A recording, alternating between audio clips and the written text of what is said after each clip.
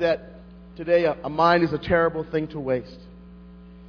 That was a slogan from the United Negro College Fund back in 1971, and here it is 2011. So for 4 decades, this slogan has been said for the United Negro College Fund and hasn't lost any ground in regards to that.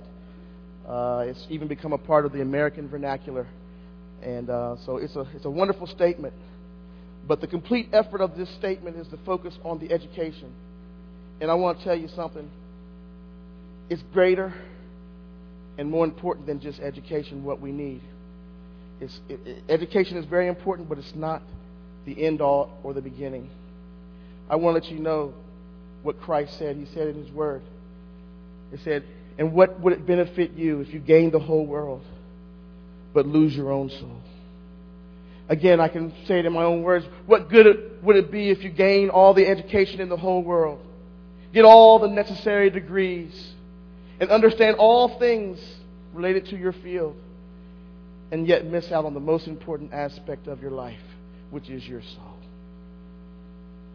Today, I just want to share with you briefly, and I'll probably just highlight the points and just let it go.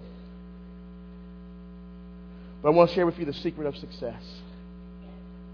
And I believe if you listen to what God has to say about success, you'll see that it will help you not only in this upcoming year, but it will help you for the rest of your life. Just like I said, I hope this anthem that we just sang earlier will just carry you through this year, but also for the rest of your life. And what God does is not short term. It lasts forever. A mind is a terrible thing to waste. And I got to thinking about that scripture, about that statement, and I'm like, wow, that is so true. But I think that many of us are wasting our minds. Not because we're not smart enough or intelligent enough, but because we don't know who the source of our mind is. Philippians 2:5 says, "Let this mind be in you, which was also in Christ Jesus." In the New Century Version, it also says, "In your lives, in your living, you must think and act like Jesus Christ." And can I tell you, you can't let His mind be in you, and you can't think and act like Him if He is not in you. So the first step that you must take is to receive Him into your heart and into your life as your personal Lord and Savior. And I know many of you have done that, but there are some here who have not. And I want to let you know that Christ is the most important thing that we could attain in this life. Because there's something that went wrong back in the garden one day, and ever since then, man has been separated from God, but Christ is the bridge to bridge the gap to allow us to have access in a relationship with God, and we need Him. So I want to give you what I've found out to be the rules of success. The first one is to put God first. Scripture tells us in Matthew 6:32 and 34, "For the pagans run after all these things, and your heavenly Father knows that you need them. But seek first His kingdom and His righteousness, and all these things will be given to you as well. Therefore, do not worry about tomorrow, for tomorrow will worry about itself. Each day has enough trouble of its own." Now, I know that you're here to get an education. And many here will view that as the number one priority in their life. I mean, you want to get good grades, yes. You want to impress your parents and make them proud of you and proud of all your accomplishments. I mean, you've worked hard to get the scholarships that you've gotten. And you must maintain certain GPAs to keep them.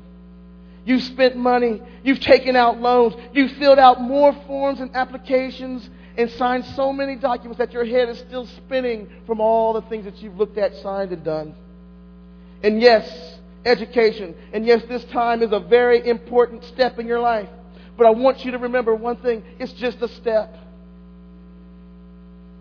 Education is a tool in your life, but it is not your life. And I know that's hard to say when you're at a school and you're telling, and everybody's telling you, you need to get your education, you need to get your degree, you need to get this. And yes, you do. But if that's all you do, then you've missed out on the most important aspect of what you need. And so I want to say this statement. Do not let God be a part of your education, but let your education be a part that fits into your relationship with God. He must be first. And guess what? You will be ultimately surprised how well and important your education will be in the hands of a loving God. He will utilize you in your journey walk with Him to use your education to give you access to the different areas and different people that you probably could not have had access before. But now that you got your degree and get your education, because of that, you can get into the homes and to the lives of some important people that need to hear about the good news of Jesus Christ. So with your education, let God use you to use it to reach out to others. Because if your education is only for yourself, only for you to have prestige, only for you to have a position, then your motive is wrong. But if you use your education to help others and to worship God with that, then you've understood what it means to gain an education. Another point, so point one is put God first. Another one is follow God's book. Joshua 1, 7 through 9 says this. Be strong and very courageous. Be careful to obey all the instructions Moses gave you. Do not deviate from them, turning either to the right or to the left.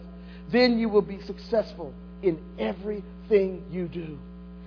Study this book of instruction continually. Meditate on it day and night so that you will be sure to obey everything written in it.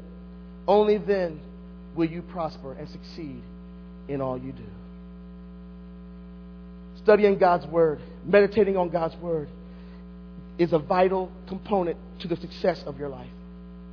It's one of those if-then statements that God says He will promise to do something if you do a certain thing that He asks. And here we see what will happen if you meditate on His Word.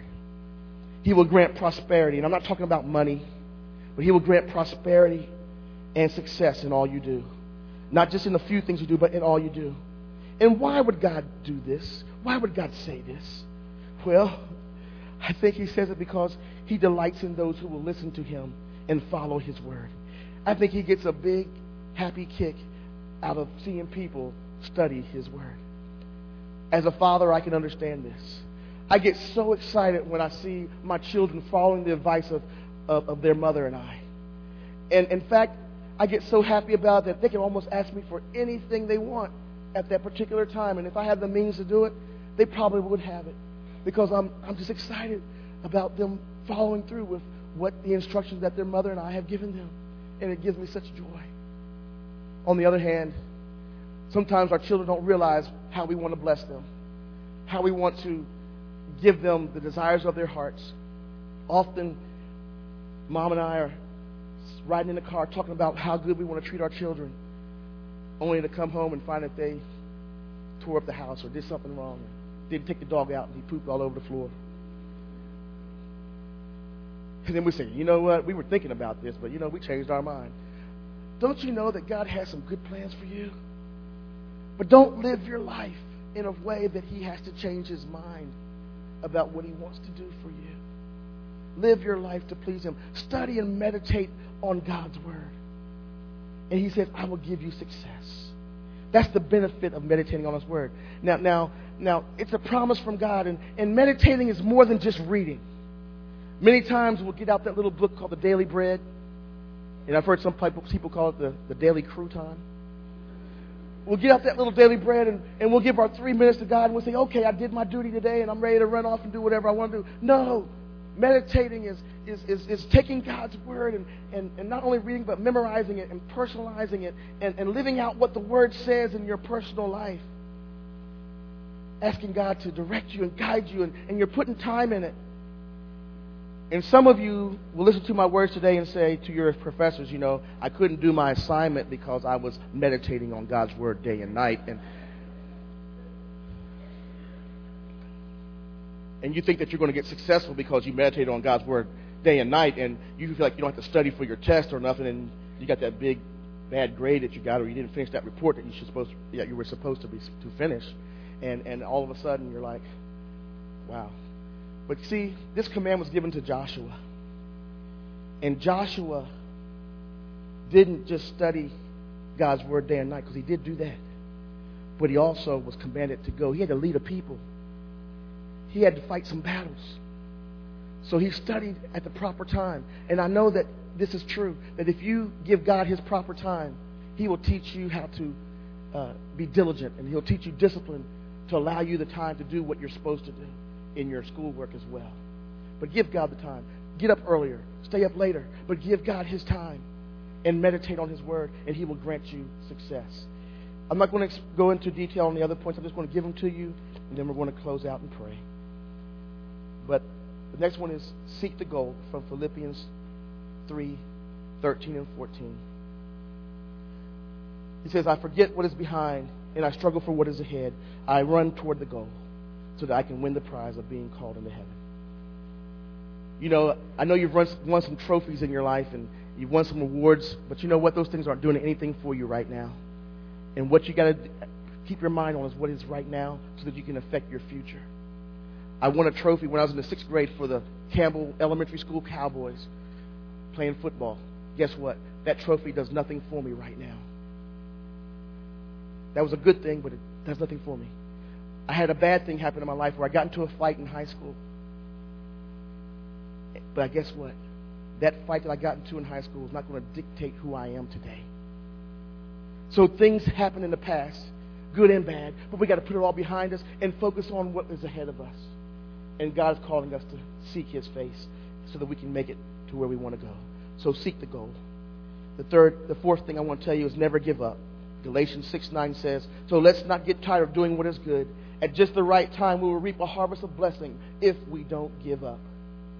Another version says, in due season, we will reap. And when is due season?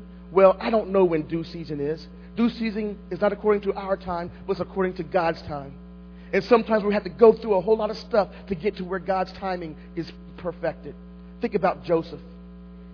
He was sold into slavery. He could have given up right there, but he kept on. He went to Potiphar's house and was lied on. And he could have given up right there as he was thrown in jail, but he didn't. He still decided to serve God, even in the hard time. And it got to the point where he served God through every trial and tribulation that he went through. And in due time, he not only saved his own life, but he saved the lives of those who were treating him bad. His own brothers, his own family. So God wants to use that. So don't give up, and don't give up doing good. Just because you don't see the results of it right away, because I know we live in this instant society, just wait on God and hold on, and you'll see the fruit of it. The last thing I want to tell you is do all for Christ. Do all for Christ. Scripture says in Philippians 1:20 and 21, for I fully expect and hope that I will never be ashamed, but that I will continue to be bold for Christ as I have been in the past. And I trust that my life will bring honor to Christ, whether I live or die. Again, I remember 28 years ago, I sat where you sit. And I never dreamed or thought that I would be married for almost 27 years, have 3 children, and 2 of them even came to this school at points in times in their lives. I never dreamed that I would be a pastor. I never thought that I would come and be in a position where I'm telling people who sat where I once sat some good things about the Lord. It's a whole complete dream come true. And it's all because I decided to serve the Lord and not fulfill myself and my desires. I am so glad that the God of heaven looked down and smiled upon me. I didn't have anything to offer him but brokenness, pain, and strife. And he said, son, that's okay. I love you anyway. But I'm so dirty. It's okay. I'll clean you up. I'm not that smart. That's okay. I'll give you a new mind. I'm empty. I'll fill you up. I'm thirsty. Oh, come to me, and I'll give you water where you'll never thirst again. The Lord saved me. And now that he has saved me, I want to do all that I can do for Christ because of who he is. And just like Paul in that scripture, I trust that my life will bring honor to His name, both now and forevermore. I now live because of Christ. The good news is that God has a plan for your life as well. A good one. A one that won't harm you, but one that will bless you. He has given you a gift. He has given you a mind.